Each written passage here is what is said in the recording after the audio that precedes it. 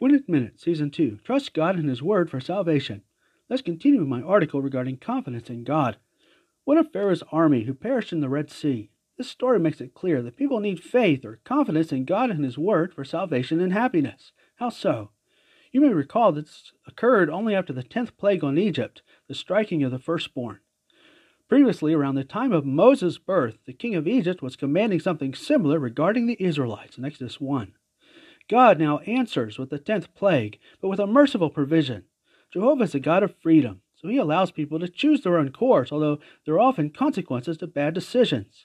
God allowed Pharaoh to become so stubborn despite all the proof of God's great power over the other gods of Egypt. Still, all that was necessary was the placing of the blood of a lamb or a goat on the doorpost of a home, likely using the animal as for a life-saving meal, for the angel to pass over the house and not strike the firstborn. More next time. Proverbs 4:331.